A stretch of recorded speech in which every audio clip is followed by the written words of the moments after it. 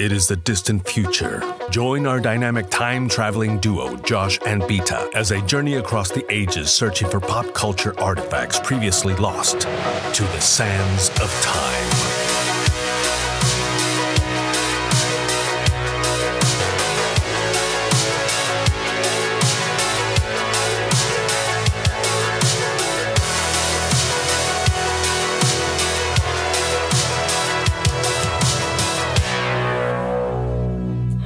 Hello, welcome to another episode of Josh and Beta versus the Multiverse, episode 8.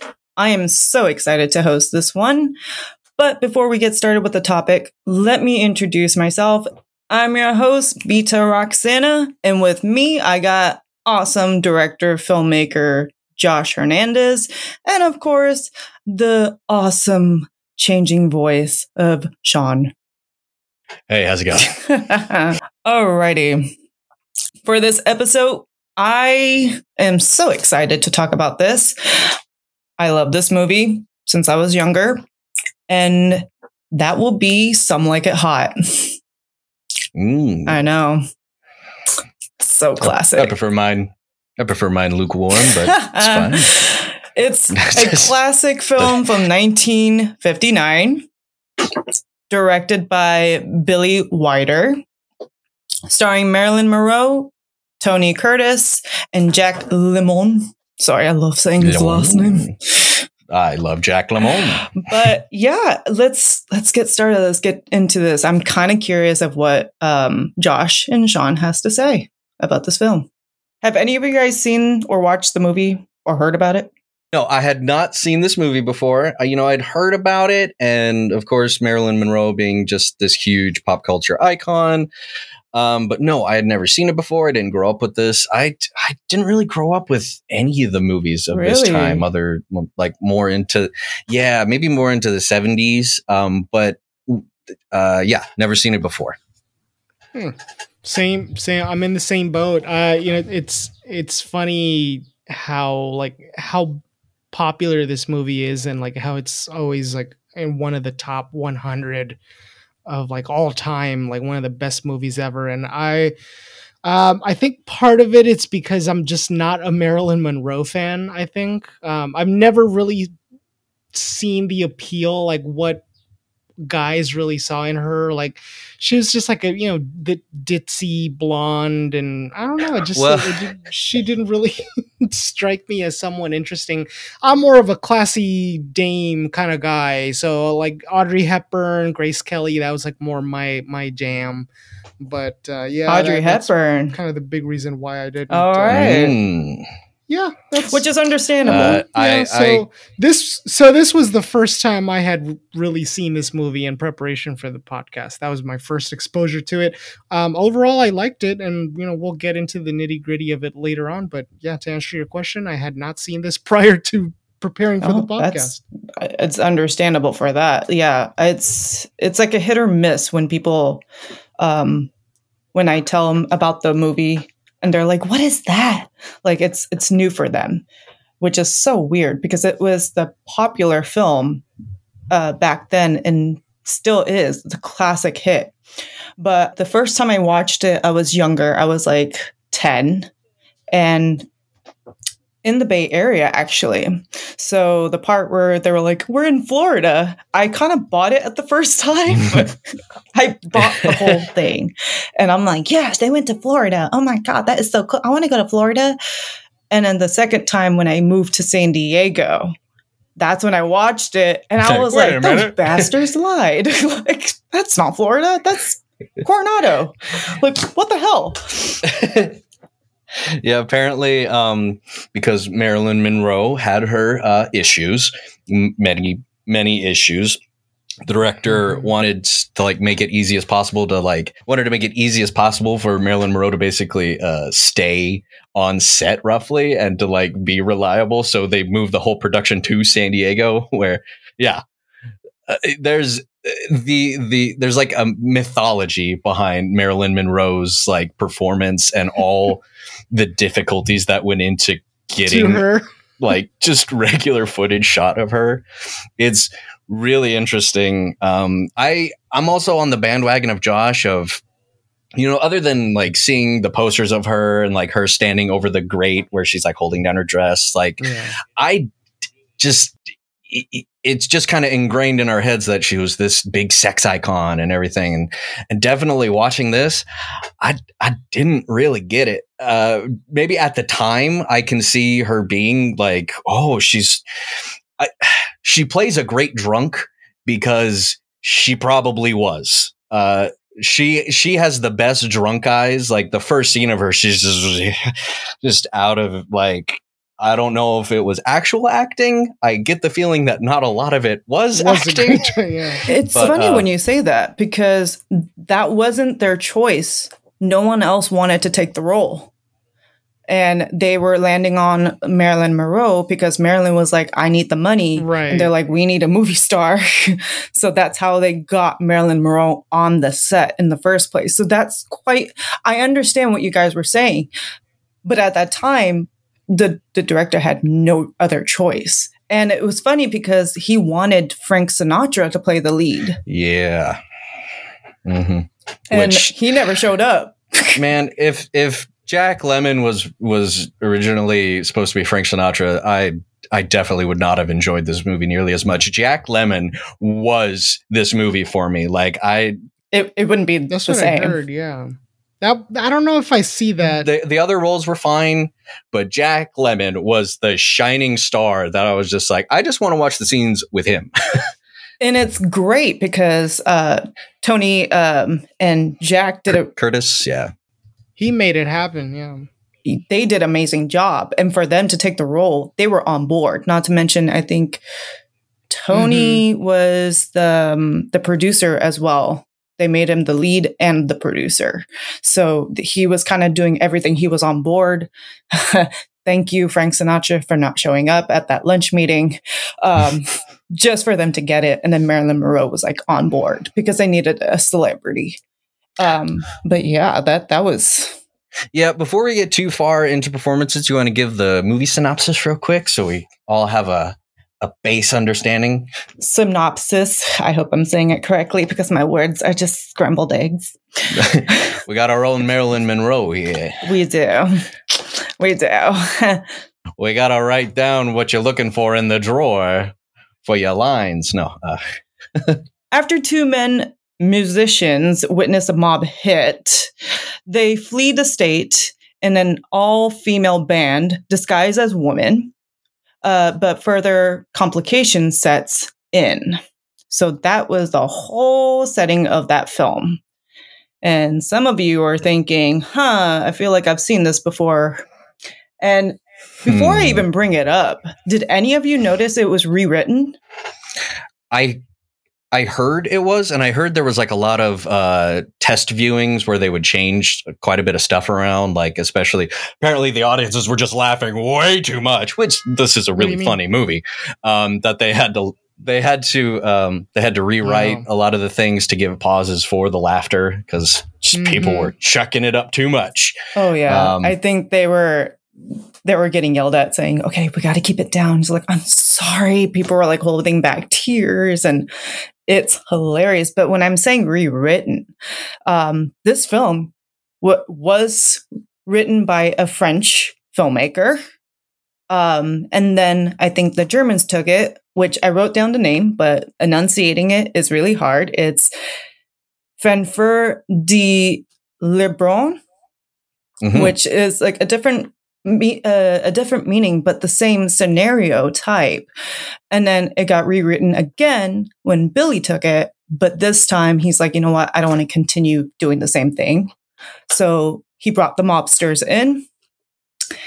Yeah, I heard in the rewriting, like originally it was just going to be like they needed money. Yeah. So it added so much more so much more stake that there was a mob hit and all this violence and danger and they're having to run from that. Like that added so much more because when the movie starts, it's just like, we ain't getting no gigs. We need money. And there's like this mention of this all girls band. And okay, this is where I got a little confused because Joe originally doesn't want to do it. Yeah. But Jerry does. Jerry's into it. He's like, yeah, we can put on wigs. We can do all this. Jerry turns him down. No, Joe turns Jerry down. Yes. So then the mob hit happens. They witness that, they run away. And then Joe's like, this is the best idea ever. We're going to go through with this. And then Jerry's like, what, are you crazy? I was kind of, wait, Jerry was on board. And then because the mob hit happened, he's not like, I was kind of, whose idea was this?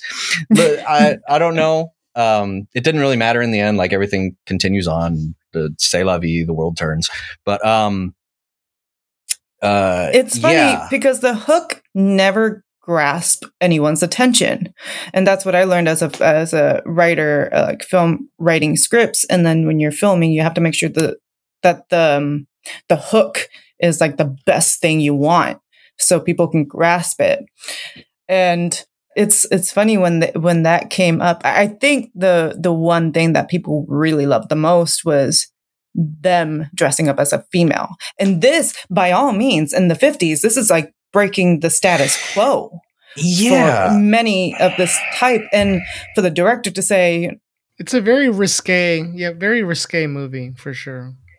I was very curious, it being a comedy, how much of the jokes were going to pertain to, hey, it's guys dressed as girls. Isn't that funny?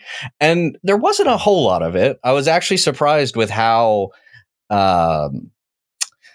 unproblematic a decent portion of this movie was. Like, for the most part, the jokes are just well-written jokes. Near the end is where I have more of my problems with the movie. It's not played too much of, these guys can't dress as girls. I mean, they're somewhat con artists, and it's progressive in a conservative way. Mm-hmm. Oh yeah. And it's so weird because it challenged a lot of the status quo. And whenever, as you're watching it again and again, you start looking at it going, I understand now. Oh, okay. The words that they wrote on the script, I understand it. It's kind of connecting. But the one thing I realized, and I didn't notice before, and when they were working with the two guys, Jack was feeling uncomfortable. Yeah. To where he has to feel comfortable in it. And for, Jack was the one that was enjoying it. He was making faces. Yes, he is having a time of his life where he's like, if I do this, would it be funny? He's like the prototype to Jim Carrey in this movie. Yes. Like he is so many facial work, so much just awesome line delivery. Like some of my favorite stuff is just how he delivers lines and how funny he makes those lines. Like he is having a ball when he starts dancing with his millionaire suitor, if you will. Like he's going at it, he's dancing. It's awesome. Yeah. So can I just say, Tony Curtis, when he first begins speaking like a woman, I don't know how much like manipulation they had to do with his voice, but that, like, if that was actually him, that was pretty fucking spot on. Like that was it. The first voice is definitely not his. Well, it's so I read up, and what they did was they took his voice because he was having a really hard time talking in falsetto. Yeah, keeping the falsetto for all of his stuff. He was having a real struggle with that. And of course, as you mentioned before, Beta, he had a lot of insecurities about dressing as a woman, and he was very stiff. He wasn't comfortable. He was not comfortable, and it shows. But so they took his voice, modulated it with a female actress's voice. And yeah, that first, I was really impressed. I'm like, whoa, like it wasn't super over the top. Like, oh dear, I'm a lady and my breasts hurt. Like it wasn't. It matched with his voice. It made sense. Like it was kind of like a deeper tone, like a smoky tone that could pass easily for Tony Curtis speaking as a woman. Yeah. Or or just a woman. Like it sounded well, and like it wasn't a caricature. It was just like, oh, that could be a woman's voice. And so, yeah, it was heavily modulated. And there's definitely sometimes where you just hear his falsetto and it's just like, oh, yeah, maybe you should have done the modulation. But also, oh no, what I was going to say is, I know the production did hire a famous drag artist at the time, Barbette, who trained with the actors, taught them how to do a convincing female voice. So there was some like training behind the scenes, but of course, how much of that actually managed to make it on film, I don't really know for sure. Well, 80% they were dressed as women or drag for like 80% of the time on that film. So it takes time. You know what they did though? They wanted to know if anyone will recognize them. So for the whole good day, they dressed in their costume with their makeup and everything, their outfits, and they walked around the Universal lot saying hi to everyone, and they pulled it off. They were like, this is okay. We found our costume. We found our looks. This is better. So that's what they did. And I thought that was hilarious because for them to do that, I mean, right on point. So I have two things for this. So like you said, there was somebody that was helping them with the voice, the famous drag performer. I don't know if it was the same person that was trying to teach them how to walk in high heels like women. But after a while, they were like, we don't want to walk like women in high heels. We want to walk like men pretending to be women in high heels.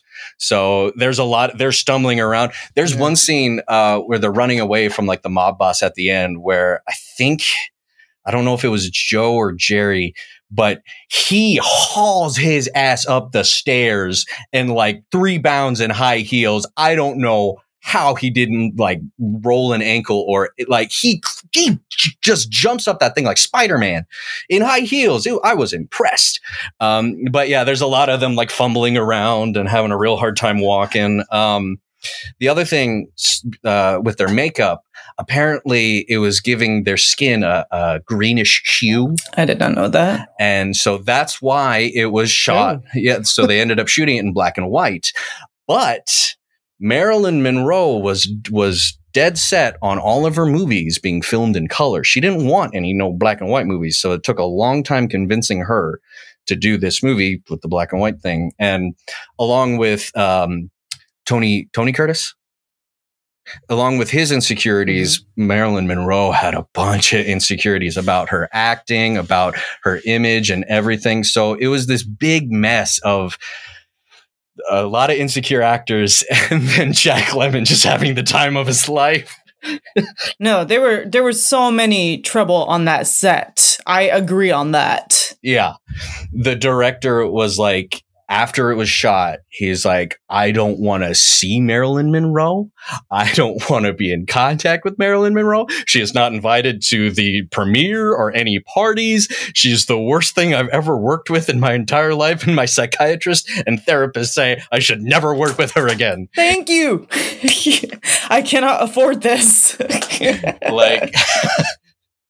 like Billy Wilder, eventually it came around and he was just like, actually, this was a good, like we were able to make this a good performance and a good movie. And I don't know if they ever actually worked together again, but yeah, he had a lot of harsh words for a while about Marilyn Monroe. Billy Wilder's Billy Wilder. Like the guy was a really huge deal in Hollywood at that time. So like being able to work with him was like, it was like working with Cecil B. DeMille at the time. Like it was a huge deal. And I remember reading the part where Tony Curtis is breaking up with Marilyn Monroe over the phone. Apparently, like that scene, Marilyn actually didn't even she didn't bother to learn her lines. So she's actually reading the lines in front of her. Like they had someone, like you could see her eyes kind of darting back and forth because they had someone put the lines up in front of her and she's just reading it. Oh yeah. She had a trainer. She had a voice. I'm sorry. She had a voice trainer. No, which just like the thought of like, you know how they have animals on movie sets and they have trainers. I just like the thought of Marilyn Monroe having her own like, which coincidentally is what we do with Beta for this podcast. Yeah. Hurtful. Yeah, there's the scene where she's after the breakup where she's like looking for the whiskey in their dresser, and so apparently she just has the one line of just like, where's the whiskey, or I forget what exactly, but it's only like 3 words. She couldn't say it right. She could never say it exactly right, and so Billy Wilder put in the dresser drawer her line, which was just like 3 or 4 words, but she couldn't remember which drawer it was in, and she wouldn't open the right one. So he had to put her dialogue in every drawer, just in like, apparently just in case? that like it would be like 50 takes, and the other actors would be exhausted and just like, where's the bourbon? Yes. That took like 59 takes. Yeah, she would say, bourbon, where the, or where's the, oh my God, where's the bonbons, or where's like just 50 some odd takes of her not.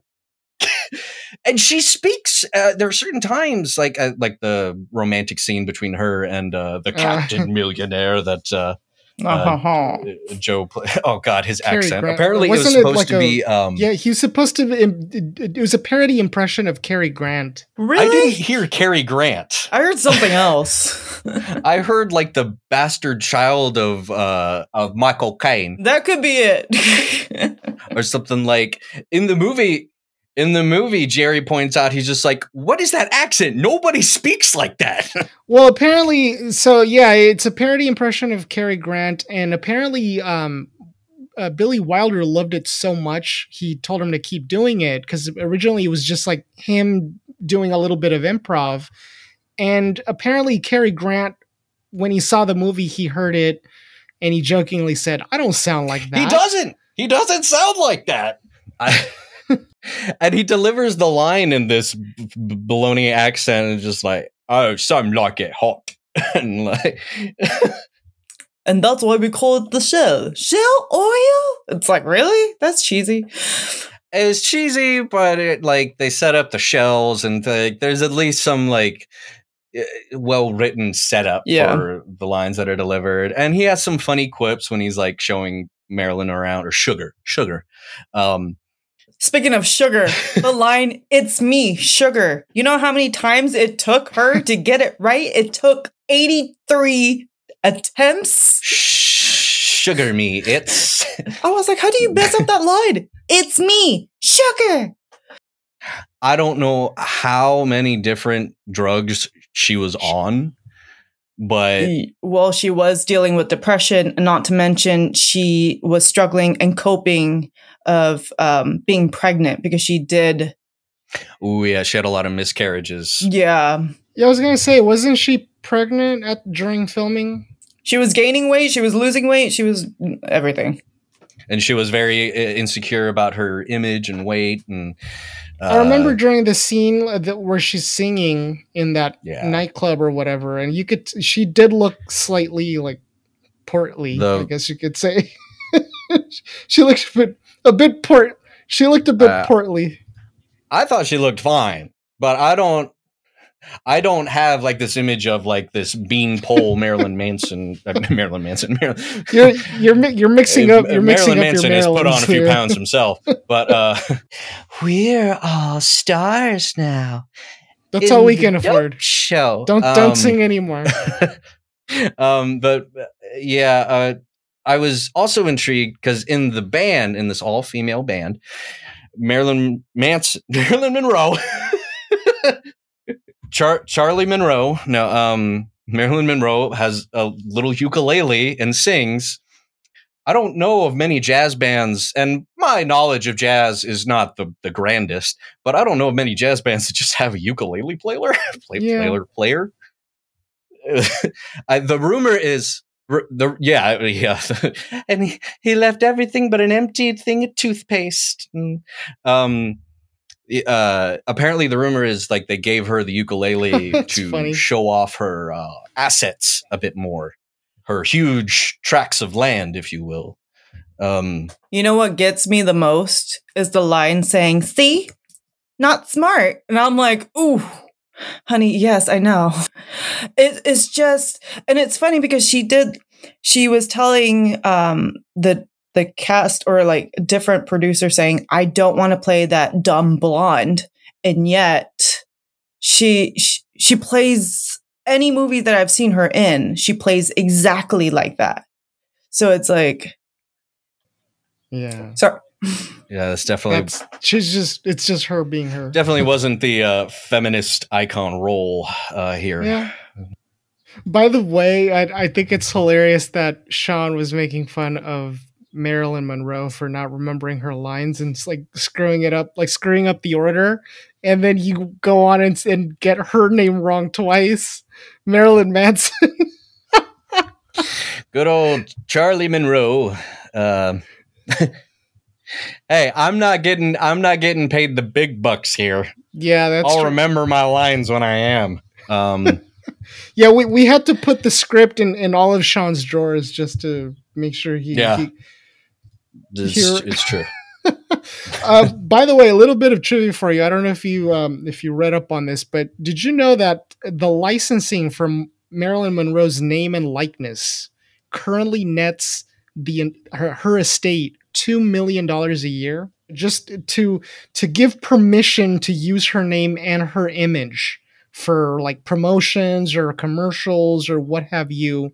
It still rakes in $2 million a year in earnings.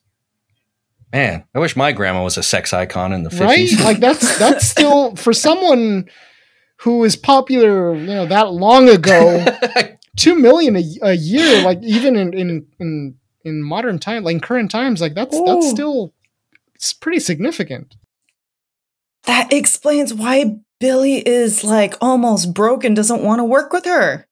Well, Billy's dead, my friend. Well, I meant back then. Like he was completely saying he cannot afford her one bit for the next one. I'm pretty sure everybody involved in this movie is dead. Well, because Beto was using present tense, so I was like trying to. I'm sorry. I want to get back to me being the mess up here. This isn't a grammar podcast, Josh. This is a movie podcast. Potato, potato. You say potato, I say potato. Oh my God. Despite of that, what do you think about the movie? I'm sorry. There's so many Marilyn Monroe problems on set. This can be the whole podcast. Yeah. I'm sure like there could be a documentary, like 2-hour-long movie on just the struggles that Marilyn Monroe had and the problem she caused in the film. But yeah. Is there? I have a little bit of a tangent. I said most of this movie is unproblematic. I'd probably say about 70 to 75% is not very problematic, and then about 25 is kind of. I can actually see you doing that. Pulling on the collar. I can actually see you doing that while you're watching the movie. Like your little bow tie starts spinning.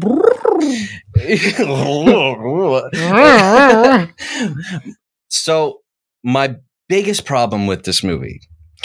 I love how it's set up and there's like some real pressure. Oh no, the mob's after us. So to not die, we will con our way into this female group. It's like, okay, let's see the shenanigans they get into and how they get around not being caught. Instead, they double down and like continue to con more people. And halfway through the movie, as Joe is conning and lying to Sugar, Jerry's character is conning and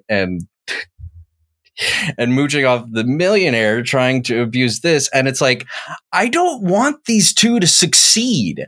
The whole time Joe is on the boat with Marilyn or Sugar, I'm wanting him to fail. I don't want him to succeed and them to get it on. Like I was hoping something would interrupt them. Like I didn't want them to succeed. I wanted them to get their comeuppance, because it's not just like they're lying to survive. They're lying to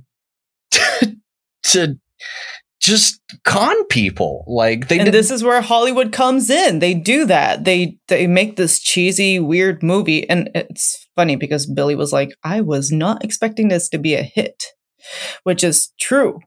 We were, I would be thinking of that too. If I saw it again, I'll be like, yeah, you're right. Sean's right about this. Oh my God, what the hell is this? The funny part is Jack's role playing that character who needs to get the millionaire's attention and keep him attracted. I thought that was hilarious. And not to mention the Moroccans came in because they needed him to do something, and when they give him the Moroccans like to dance around with, I was like, "This is perfect! This is perfect!" Oh my God! That was one of the post edits where like if everybody was laughing too much, so they added the maracas to give like space in between the jokes. Yeah. Yeah, oh, yeah. I read about that. Yeah, they like I guess the test audience, right, was they were laughing so hard they had to add the maracas to add a little gap for the laughter. I just want to take a minute. Every time either Beta or I have said maracas, the audience can't see, but we're both just like doing a little shimmy with the maraca, invisible maracas. Like this is not a visual platform, but I just wanted to get that across every time. And we I say did maracas. my makeup today as well, so you look beautiful, darling. Oh, thank you. You were saying a face made for podcasting. Thanks. You were saying. I don't think you got it. That's okay. Move on. Mind. Let's move on, darling. And of course, I'm talking to Sean. No. Oh darling. No. So kind of, I want to talk a little bit about the just sort of the how LGBTQ friendly this movie was for its time, and how, like Sean said, it was very conservatively. What was the word you said? Like conservatively. Progressive for 1950s. This was a very progressive movie. Obviously, by our standards, it's not. But here's the point that I want to make about that. So at the time in Hollywood, there was the motion picture production code, or the Hays Code as it was known, and the Hays Code was like one of those things in the movie making biz at the time that prevented certain things from being filmed. Like you couldn't have like the bad guys win at the end. You couldn't have like sexual intercourse, obviously, like on camera and stuff like that. Sean, did you want to say something? Yeah, just one of the big ones was always like you could never show, even if it was a husband and a wife in the same bed. They always had to be in like separate stuff. So things like that, where it was just like, this is too obscene for the viewing public. Christians, for a good Protestant Christian community. Yeah. Yeah. So apparently this movie helped replace the Hays Code. Like that's how influential this movie really was in sort of moving things from the status quo into this like new paradigm shift into modern filmmaking, I guess you could say. So that's how impressive this movie really is, like in the long term, like how influential it was in replacing the Hays Code and moving into a more I guess like lenient Hollywood, in which you could get away with a little bit more. It definitely pushed the boundaries and was able to pave the way for a lot of, like, I see so much like the blueprinting of like the future comedy. Like I see so much of the Airplane movies or the Mel Brooks spoof movies. Like there's just this like stew brewing of all like where my favorite comedy comes from. I could see it in this. I can see it in the writing and the jokes and a bit of the slapstick. Like it definitely, took from the Marx Brothers and kind of the Charlie Chaplin-esque comedy too, but it was this like middle ground of the between that I really appreciated seeing. And so the movie was made 1959, but it takes place in the 1920s during Prohibition. Yes. And so that's one thing to take into account. Like this is portraying the 1920s in the 1950s. And it was cool to see like, oh, an all-female band, like all these women can rock these instruments. Awesome. Like there's there's cool representation there, and the knowledge of gender back in the 50s, I mean, it's still, people don't really grasp it today, but especially back then, like, Right. It's funny how many little hints of trans things, not that they probably knew anything about transness, but like the scene where he's telling him, just remind yourself you're a girl. And he's like, I'm a girl. I'm a girl. I'm a girl. I wish I was I could dead. totally see like the trans meme community kind of making little snippets out of it. Like, or there was one joke that I thought was great. Joe has a real disgust over the thought of Jerry marrying this man. He doesn't outright say gay is blasphemy, but that's pretty much the context in between the lines. Like they were skirting around not saying the word gay, and just like, but I love, he delivers the line like, but you're not a girl, you're a guy, and why would a guy want to marry a guy? Jerry just goes, security. Oh, beautiful line, great. And it just the ending is always best. I love the ending, and the writers did a fantastic job for that. I think that was the one scene that I'd seen before actually viewing this, because it is a very famous ending sequence where, although I don't like that they got away and they're speeding off into the sunset and Sugar's with Joe, even though she's clearly shallow, only wants money. Like, what's the line? She's like, I don't care if a man has money, just as long as he has a yacht and his own personal railroad car and toothpaste. Like, she's clearly like shallow and constantly. You can tell how stupid she is, right? And she's like smuggling in liquor in shampoo bottles into the band. Like they've caught her several times. She's clearly like an alcoholic and has issues. Yet these guys are just like head over heels because I get she has a bit of a butt in her dress, and they're just like, oh, mama. And so even though it's all pretty crummy people when you get down to it, they all have this happy ending and they're driving away in the boat. And this whole time, Jerry is trying to pull off this facade that he's trying to, at first. Okay, I'm going to take a little, sorry, one thing, and then I'll let you guys speak. Oh, thank you. So at one point, I thought the movie was going to be very self-aware when the Joe and Jerry are harassed by other men thinking they're women, and I thought it was going to be like a clear like something in their heads turns where it's just like, oh man, I've been treating women wrong. Like I finally understand what it feels like to be harassed. Instead, they like 2 minutes of talking about it and how terrible men are. And then he's like, I can't wait to being that again. Why do I have to be a woman?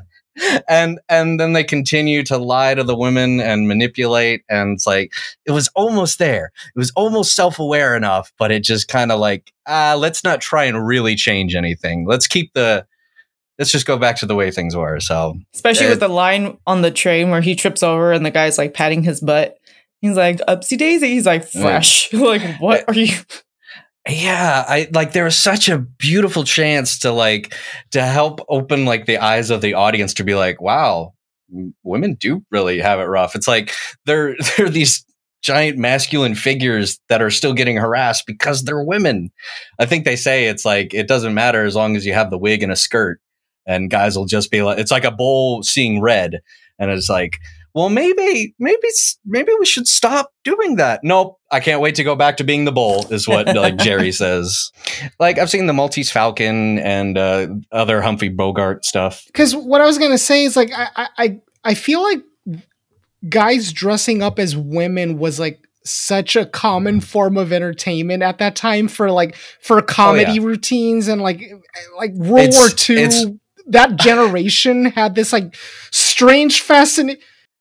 There's how many pictures of soldiers are dressed in drag and like performing for each other. Yeah. Like there's this like strange fascination that generation had with men dressed up as women, and like, oh, like that's like a huge laugh. I just don't see it. Another little diatribe. I grew up in the South. I went to high school in the South, and my little teeny tiny high school with a graduating class of like 65 students, we would have mock homecoming where we would have the homecoming king and queens, but they were gender swapped. So you would dress in the opposite. And that, like, as homophobic and racist as those people were, oh man, those boys dressing like girls and girls dressing like boys couldn't have been any funnier. It was the most funny thing they'd ever seen. Yeah. And like, I took part in it because I'm like, I don't care if I dress like a girl. Like, it looks like a conservative humor. Like they love that. Not to get political, but just look at anything Steven Crowder does. It's just like a guy dressing as a girl. Oh my god, how ridiculous! It's like it's equivalent to blackface. It's just like, guys, this is the height of humor. Yeah, but I mean, for this film to take that risk and do that, what they just did, that just opened doors for gay people, women, Black people, any part of the society right now. Like, this is amazing that they took that risk. And I feel like I applaud them for that because they took that risk.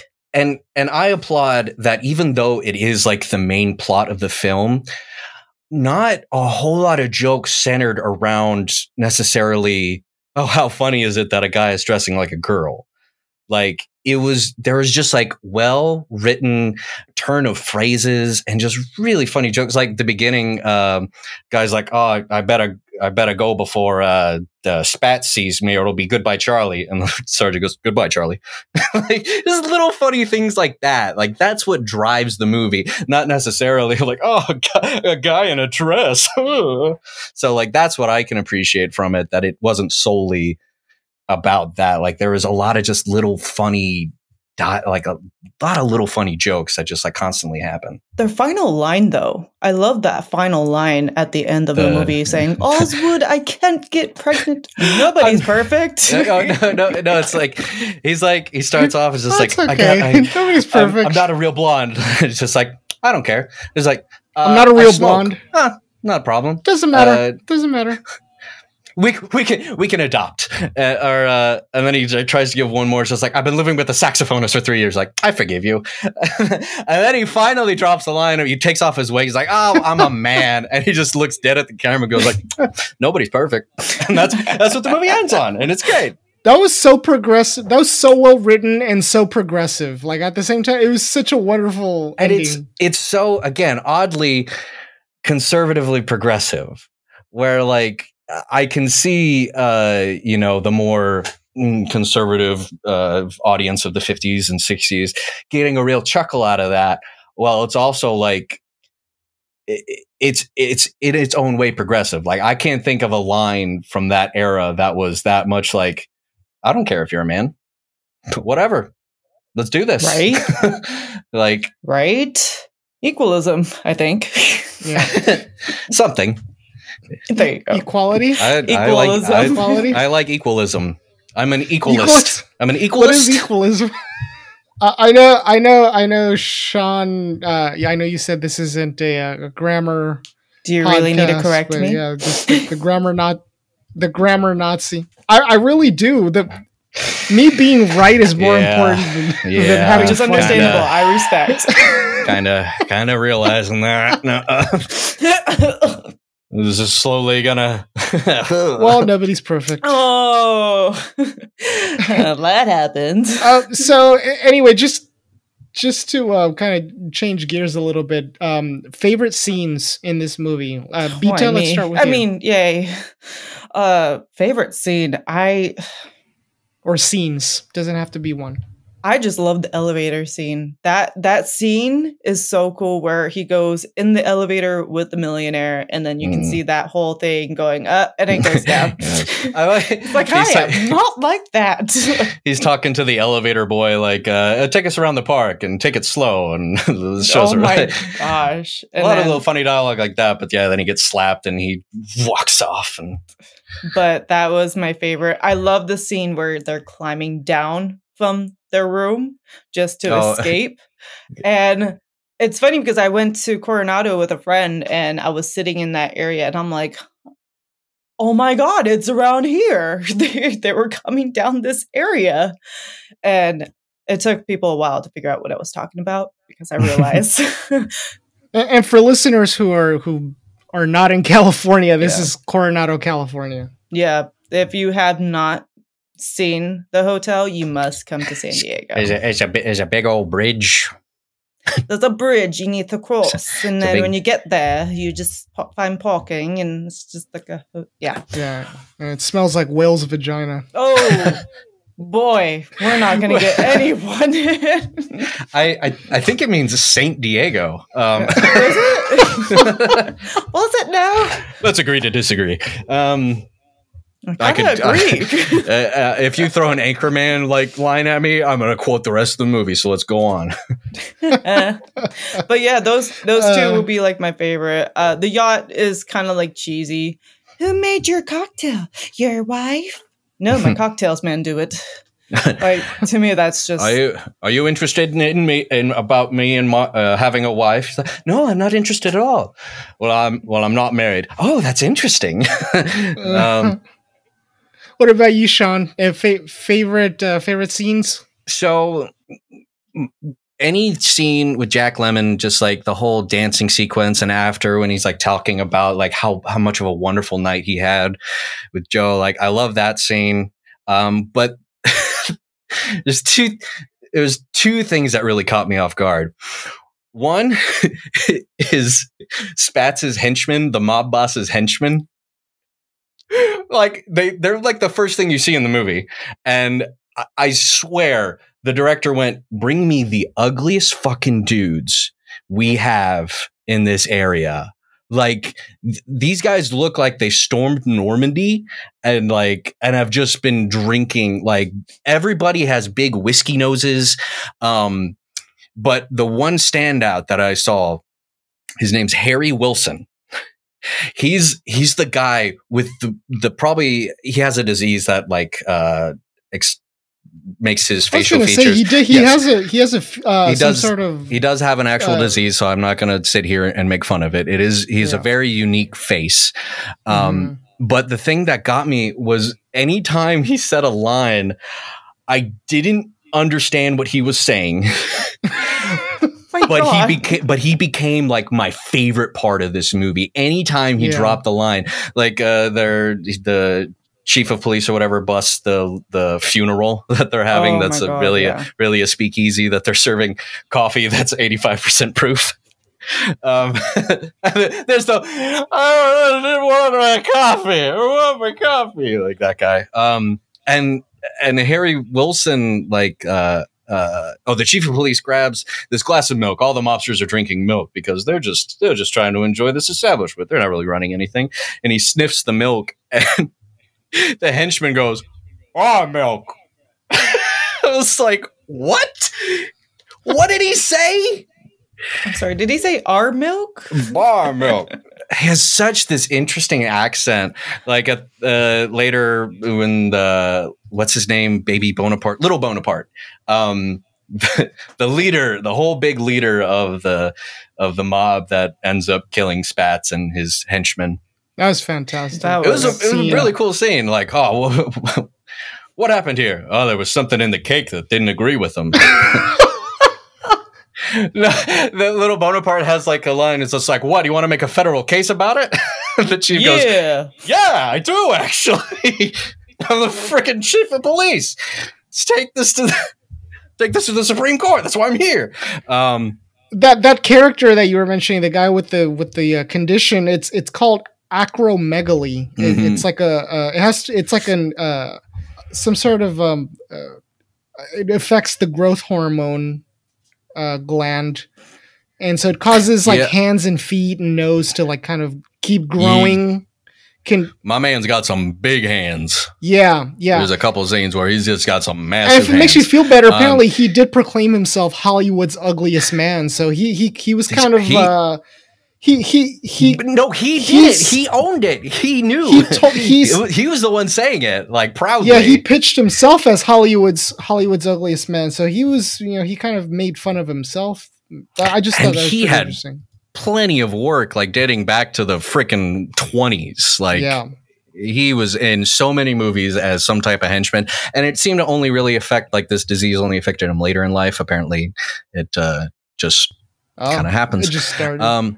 Just started. There was the only other Spats henchman that's named on IMDb is Mike Mazurki, who was the other guy that they talked to. There's like two henchmen that didn't say a thing, and then there were these two guys. Apparently, he was a former wrestler that was snapped up by Hollywood. Just kind of an interesting little tidbit I found. And George Raft, the guy who plays the mob boss, Spats Columbo. I recognize him from the original Scarface movie, the 1932 Scarface, which some people know this, some people don't know this, but the Al Pacino Scarface that everybody knows and loves from the 80s, that's actually one of the first remakes. Yeah, it's a remake. Original Scarface. It's a remake of the 1932 Scarface, which starred Paul Muni, who is or was, I should say, the cousin of the great Edward G. Robinson. And so Edward G. Robinson was not a fan of George Raft. Like they did not get along, and apparently I think they even got into like a fist fight at some point behind the scenes. I feel like old tiny Hollywood, like 40s and 50s, nobody liked each other. Everybody just hated everyone. They just tolerated each other. And they were just like, we're making money. We're put up. Apparently, so George Raft, he was actually really close friends with Benjamin Siegel, Bugsy Siegel, who he was like, if for anybody who doesn't know who that was, like he was a really big mobster who was famous for sort of inventing Las Vegas. Like he's the one who put Las Vegas on the map. And not only that, like if you watch The Godfather, they call him Mo Green, but in real life, his name was Benjamin Siegel, aka Bugsy Siegel. And so long story short, Bugsy Siegel and George Raft, the guy who plays the mob boss in this movie, they were really good friends. They grew up together in New York City. And when Siegel was living in LA to sort of like do mob business in Los Angeles, he stayed at George Raft's home in Hollywood while he was setting up his business deals. So that that was kind of like a little side thing that's.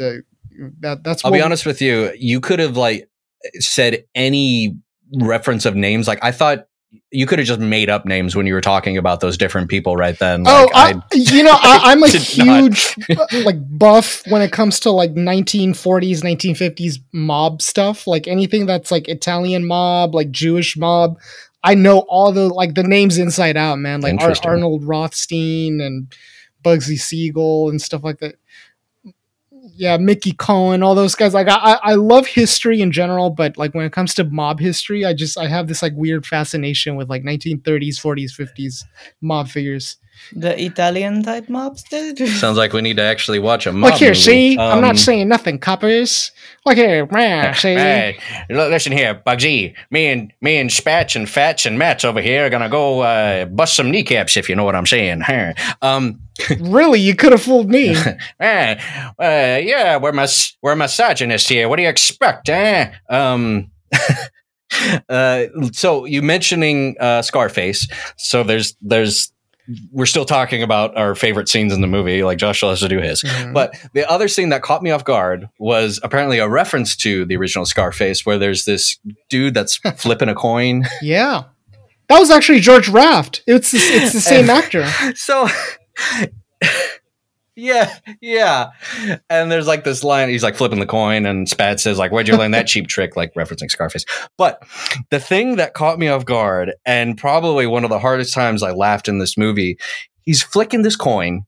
And like there's like the old cartoon portrayal of like the cool mobster flipping a coin, and he barely has to move his hand and it keeps landing in his thumb or whatever.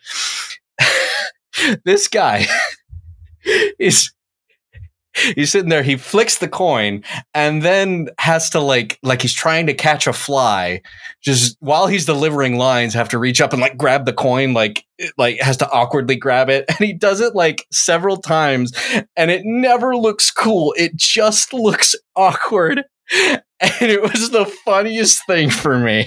Like, I don't know what it was. It's just him awkwardly having to grab the coin out of the sky and like reshuffle it back into his hand and trying to be like, you are the nerdiest mobster I've ever seen. It does. Yeah.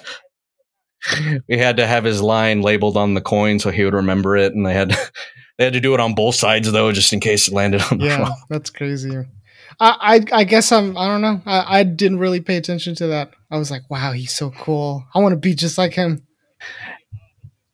Well, you're telling him to like multitask, read your line, and flip the coin at the same time. It was the opposite for me. The complete, just the nerdiest mobster. Well, I mean, I grew up watching like those like James Cagney films, like oh you dirty rat. See? Yeah, see, yeah. Well, yeah, but when they flick a coin, they don't even like look at it. They just like catch it in their hand. It's fine. Like he's just so awkwardly. Yeah. So what was your favorite scene or scenes, Josh? Well, I mean, obviously the ending, we mentioned that. I really like the scene. There's two scenes on the train that always get me. The one where he's like, I'm a girl. And then the two leggy blondes walk by. they have a big old party in his little bunk. Like, we need ice. We're having a party. And he's like, oh. And then the second one is the one that you mentioned where they start having the party. And I just thought it was hilarious that everybody's got like, one of them has the vermouth, the other one has the cheese, the other one has like crackers, and like all of a sudden everybody's like got a piece of the puzzle, and like they're all just like they make this like party work. I thought that was pretty funny. You know what happens when you eat crackers in bed? I do just one little thing. I thought those scenes were shot really well, and actually quite a bit of the actual cinematography in this. I thought there was just some really cool, like long takes and like the look down the alleys. There was just some really cool perspective things that like a movie from the 30s wouldn't have. And so like having this mixture of it being 1959, also set in the 1920s, gives it this really cool timeless feeling while not incredibly dated. Like I thought there was just a nice mixture between the cinematography and other than a few performances that it's very, Marilyn Monroe is very of like the acting of the 1930s and stuff. Very. Yes. I have to add that Jack's line in that scene is always priceless. It's always priceless. Where he and Marilyn Monroe are having this conversation where he, I think Sugar will say, I need to pay you back for what you have done. You saved my life. I would have been kicked out. Name it. He's like, I have so many on my list. And she comes in. He's like, well, that's one of them. I started laughing. I was like, this is hands down perfect role for him. I'm glad he's doing it. He really was the shining star for me. Also, the millionaire guy, I enjoyed like the chemistry that they two had, the two of them had, and also Zowie, the chemistry between Jack and Tony, I thought was really well. Any scene that Tony wasn't with Jack, I thought Tony's performance was severely lacking, and again, a lot of it, people like the information I could find is like the actors were legitimately exhausted after doing 50 takes for Marilyn Monroe. That was something. Like they were legitimately exhausted and were unhappy with their performance. So I think the director had to cut earlier takes of their performances and have like they just had to do a lot of work around because of Marilyn. That's what we had to do with Beta. Now. Let's not get too mean. Don't kill me. It's not so deaf, but you know, you got to sleep with your eyes open pretty soon. It's an old Persian message. It means Josh is... You're going to end up... Yeah, or else you're going to end up sleeping with the fishes, Josh. You hear? Yeah. I don't know if you can visualize the face Beta made when she said that, but... I just love watching the behind the footage of this filmmaking, because you can see how much, like when they're on the beach, when he has to, especially Jack has to like jump around and pretend like he has water in his ear and act like girly when he's doing it. That is just absolutely hilarious. Also in the behind the scenes, you can see the little pile of hair that's been pulled out from Billy Wilder. Oh God. Yeah. Sorry, a bit of a tangent here, but as I was mentioning, George Raft had a lot of mob connections and stuff like that, but he also had a feud with Edward G. Robinson. Here's a little connection to Edward G. Robinson. So the guy who pops out of the cake and shoots everyone is Edward G. Robinson Jr. Interesting. So basically, the son of the actor who he doesn't like in real life is the guy who murders him, shoots him in this murders him in this movie. Yeah, so I thought that was pretty interesting. That Edward G. Robinson Jr., the son of Edward G. Robinson, is the guy who ends up shooting him in this movie. Huh. I'm not gonna sell being shot. I'm gonna stand straight up. Screw this kid. He'll never have a career in Hollywood. I can see that in the background. I don't like this guy. Well, sadly, he's gonna shoot you. Man, does anyone know the rating? I totally forgot to. I think 8.2 on IMDb. Yeah. But as Josh mentioned at the beginning of the podcast, yeah, like a lot of collegiate research or like surveys being done, like this gets put at least in like the top 5 in so many, or the top 10. Like this is considered one of the greatest comedies of all time. And yeah, I don't know if I would put it that high. Like I consider myself a huge film buff. I had never seen this movie, but even after seeing it, I don't know if I would rate it that highly. I don't know. I feel like it doesn't do it for me. I did enjoy it, and I enjoyed a lot of the clever dialogue and a lot of the little jokes that easily passed by. And again, Jack Lemmon's performance was what, like, if he wasn't a part of it, I would have a lot more worse things to say about this movie. But it's like I said, I can see the blueprints of some of my favorite comedies in this movie. So like I can appreciate what it represents, what it was, and how, whether purposefully or accidentally, did help with like the progressive nature of Hollywood, at least in the slightest background form. But the best comedy for me, no, maybe top 50, maybe something like that. But I do want to end on a positive and say I did enjoy this movie, and I'm going to watch more Jack Lemmon movies. So would that be your favorite actor in this? It's either that or Harry Wilson. He almost stole a show. Yeah, I'm kind of leaning towards either Jack or Tony, because they're together. And I understand what you just said, Sean, because together they're great acting together. They kind of like fit as a good combo.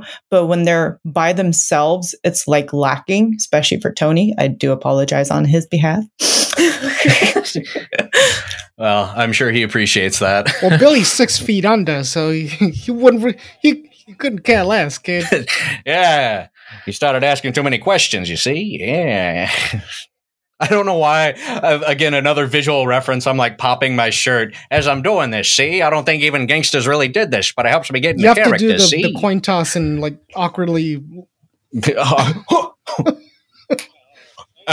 Anyway, Joey's going to be sleeping with the fish's goddamn coin. Dude. Yeah, that's awesome. It's a great gimmick. But you can't do it half-assed and awkward as hell. We got to bring that. We got to bring that back. The coin flip. We have to. As someone who is starting out his filmmaking career, it kind of goes to what is known as actor's business. I don't know if you've heard of this term, but actor's business, when you're coaching or you're directing your actor's business is when you give them something to do with their hands while they're delivering a line to sort of get their mind off of being self-aware that you're acting and make it look a little bit more effortless. Because the last thing you want is for your actor to be self-aware that they're an actor pretending to be this character. So you kind of have to get out of your head a little bit. And sometimes the way to do that is to give the actors something to do physically with their hands with something in the scene, which is why, like, in a lot of movies or in a lot of TV shows, one of the most common things, and this is like a pet peeve of mine, but one of the common things you'll see is like people getting up and like pouring a glass of whiskey or like pouring a glass of wine. That's such a common thing, but that is actors' business. Like you're giving the actors something, a physical objective to do in that scene with their hands to sort of get them out of their head and focus less on the delivery of the lines. But anyway, smoking or drinking. Yeah, so you start drinking. But anyway, actors' business, in the coin flip is a type of actors' business. It's like Sean pointed out, it's a bit of a complicated actors' business because it requires a little bit more attention than your normal actor's business. So I think it's probably not the best physical objective to give an actor while you're delivering lines, but nevertheless, that's my spiel. That's what I wanted to say about that.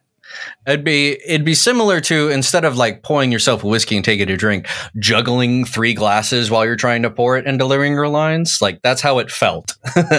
Yeah, it's a little too complicated for actors' business, I think. Like it requires a little too much effort to try to keep both of those things at the forefront of your mind. I think one of the best actors' businesses that I've seen in a scene, I don't know if you guys I know Beta's probably never seen this movie, but Sean, have you seen Copland with Sylvester Stallone? No, I don't think I have, actually.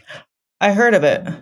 So there's this, for anybody interested in this sort of thing, like behind the scenes stuff, or if you guys want to check this out, Google, there's this scene where Robert De Niro is talking to Sylvester Stallone, and they both play cops in this movie. And there's this one scene where Sylvester Stallone goes into Robert De Niro's office, and he's trying to tell Robert De Niro's character something, but De Niro isn't really paying attention. He's just kind of over it. He doesn't want to talk to Stallone's character. And in order to like really sell the scene, they were actually in the middle of lunch, and he decided to incorporate his sandwich in the scene. And as Stallone's character is like Stallone is delivering his lines, De Niro is just like paying more attention to the sandwich.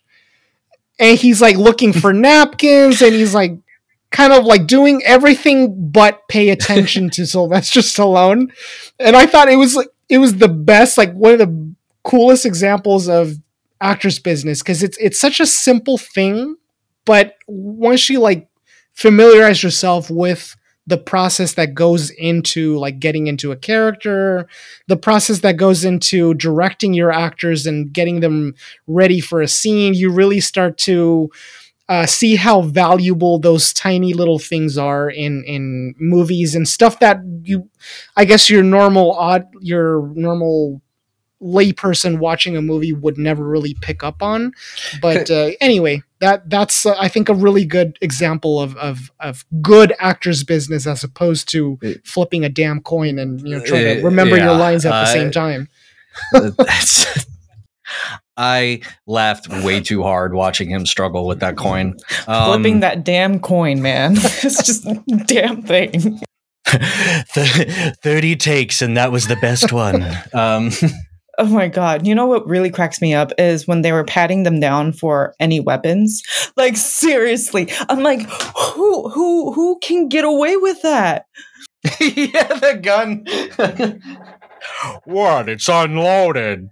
And then they shake down the other leg and all the bullets come out. Yeah. There's a Tommy gun with a golf club at the end of it. Yeah, that was pretty cool. I thought that was, but I was laughing so hard. Any scene, it's cheesy, but any scene that you watch of that film, I think that's what I was telling people when I watch these. I watch this film just to give me that pick me up boost. Like, I want something funny to watch on a rainy day, something weird but classy, cheesy, and this is perfect. It's like Chester Cheetah said. Oh God. Vita. It's like Chester Cheetah said. Sean knows what I'm about to say.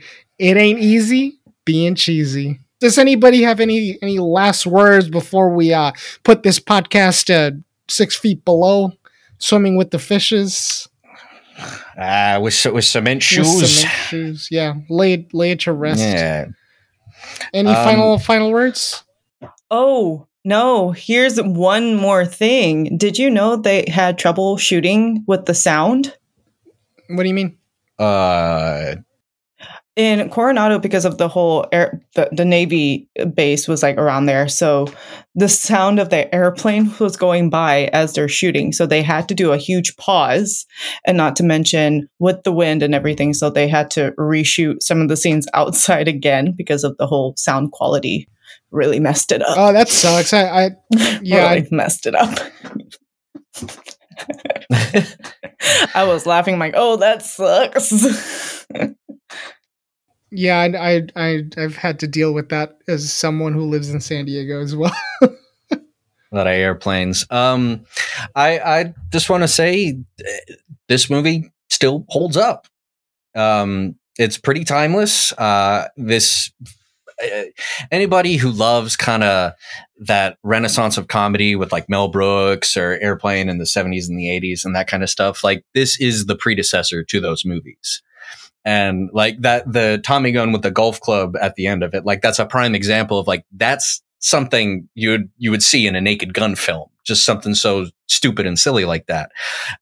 So anybody who loves like that kind of comedy, this is worth a watch. Like it's cool to see the beginnings of this comedic renaissance that isn't just 100% slapstick, but a lot of really well written and turn of phrase jokes that it's worth another watch for me to go back and like pick up on plenty of things I missed, because there's like a joke every 20, 30 seconds. Yeah. Like, and as for me, I totally agree with what Sean said. I think this is, I don't know if I would go as far as saying that it's timeless, but it does have its charm. It has its appeal. And even in 2022, when we're recording this podcast, I think it's definitely worth watching at least once. It's a very smartly written script, and at least once. Sorry. In particular, my sister made me watch this movie once. Sorry. And with that, just one final bit of trivia for you. I don't know if you guys know this, but so apparently Jerry Lewis was also considered for Jack Lemmon's role. Oh, yeah. Yeah, so Jerry Lewis was considered, but he turned it down because he didn't want to dress in drag, just like Tony Curtis. But when Jack Lemmon got the Oscar nomination, this is according to Jerry Lewis, he says that Lemmon sent him chocolates every year just to thank him for that Oscar nomination because he turned down the role. I couldn't have done it without you. Obviously, not being a part of this. Jerry Lewis. Yeah, apparently Lewis regretted not taking that role later on down the line. But Frank Sinatra was on board, but he never showed up. I'm not sure I see Frank Sinatra in either of these roles, to be honest. He's too much of a... I could not. No. Maybe Tony's character, Joey or Joe. Maybe that. Oh, he had to... If he would have been cast, he definitely had to play the straight man. There's no way in hell he would have been the Jack Lemmon. Sinatra doesn't seem like the guy that would happily dress in drag and not like. He's too much of a manly man. Like there's no way he would have done that voluntarily. Sinatra is toxic masculinity encapsulated and like soaked in bourbon. Like Sinatra is to men what Marilyn Monroe is to women. Like he's just as in certain ways. he's just as problematic, but just equally as idolized by their respective gender or sex. For some reasonable reasons, and other reasons like I don't know why they were. Yeah, there's like some things, but yeah. So you could tell I'm also not a huge Frank Sinatra fan. Like I like some of his songs, but I'm not gonna idolize. I'm not gonna idolize the guy. Idolizing anybody is a very dangerous game, especially with the internet now. I do have yet again my podcast within a podcast. Sean's movie suggestion. Yeah. Movie corner of the month. Movie corner of the month. So there's a movie in 1984. I love spoof movies, and this was being a mafioso kind of esque movie. It reminded me of it. It's called Johnny Dangerously. It's starring Michael Keaton as like the main guy, and it's not the best spoof movie, but it's a guilty pleasure from my childhood. That's where I took the line of like, my sister shot me once. There's the whole little running joke with that. Yeah, you'd have to watch to understand. But yeah, go watch Johnny Dangerously if you enjoy spoofy mafiosa kind of vibes. I like that. That was Sean's movie corner of the month. Well then. There you have it, folks. I guess one final thing before we go. You did mention the Naked Gun, Sean. I just want to kind of pitch that as one of the future topics. I think that would be a good one to review at some point. Maybe not the next episode, but sometime in the near future. I hope we can. If we do, the Naked Gun episode is going to be like twice as long as the Harry Potter episode. Like, I could talk about that movie. I could talk about that trilogy of movies for days. Well, I have to watch it. I really need to push myself to watch these. I love that movie, and I think, Beta, if you haven't seen it, you are in for a treat. It's a fantastic movie. But yeah, we could talk about that later. I just kind of want to pitch that as a potential topic. Please subscribe today on iTunes, Spotify, Google Play, or whatever you listen to your podcasts. And I hope you tune in to our episode number 9 coming soon. And by any chance, if none of you guys have ever came to San Diego to see Coronado, please, you are welcome. And yes, I am advertising for San Diego. Oh, apparently.